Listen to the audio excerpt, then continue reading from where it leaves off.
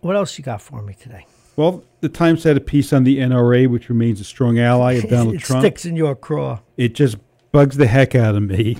They've spent $16 million in advertising so far this year attacking Hillary. They just unveiled a new ad campaign attacking her.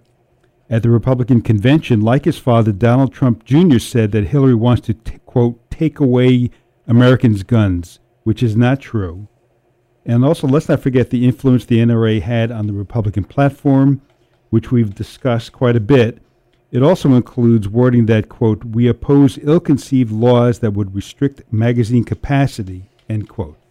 So that it just irks at me beyond belief.